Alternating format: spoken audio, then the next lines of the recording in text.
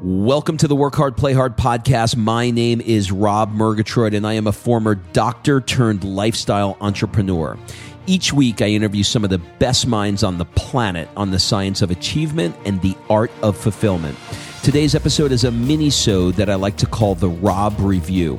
It's where I take the things that I'm experimenting with in my personal and business life and give you the tips, tricks, and strategies that I've learned. Excuses are over. It's time to live.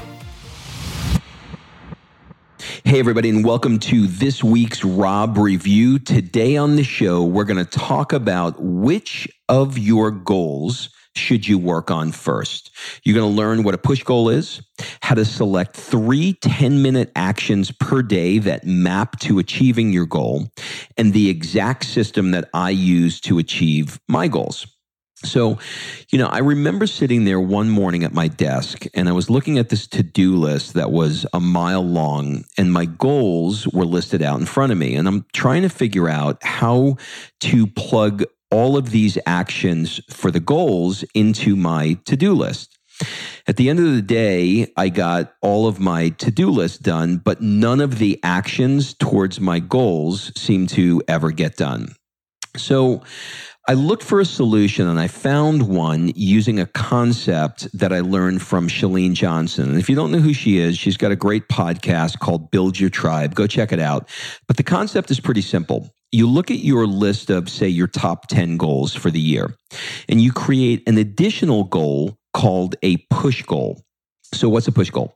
The push goal is the goal that if you accomplish this goal, it'll knock down all your other goals. Let me give you an example.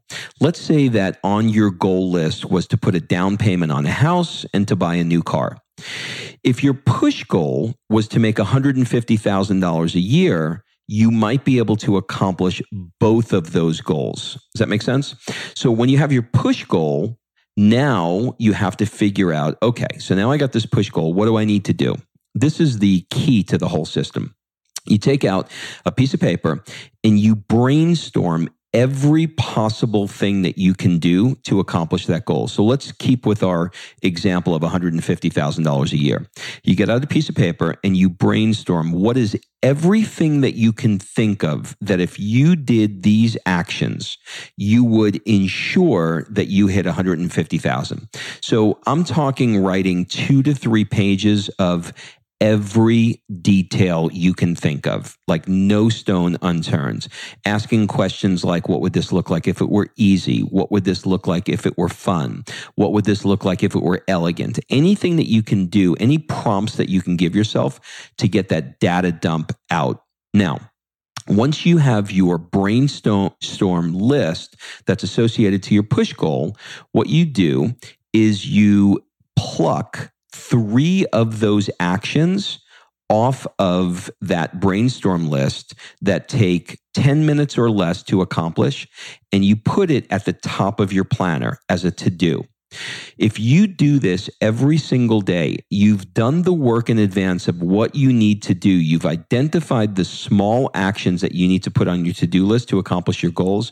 I'm telling you, it will blow you away by plucking 3 items off of that brainstorm list.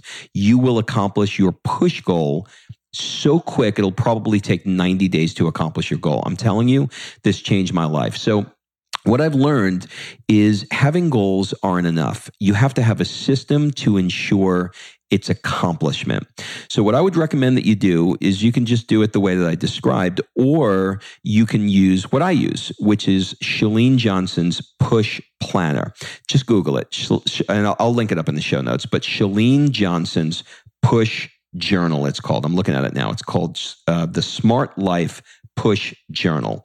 Google it and order it. It's pretty cheap, maybe $100, and you get a 3-month supply. So go check that out and give it a shot.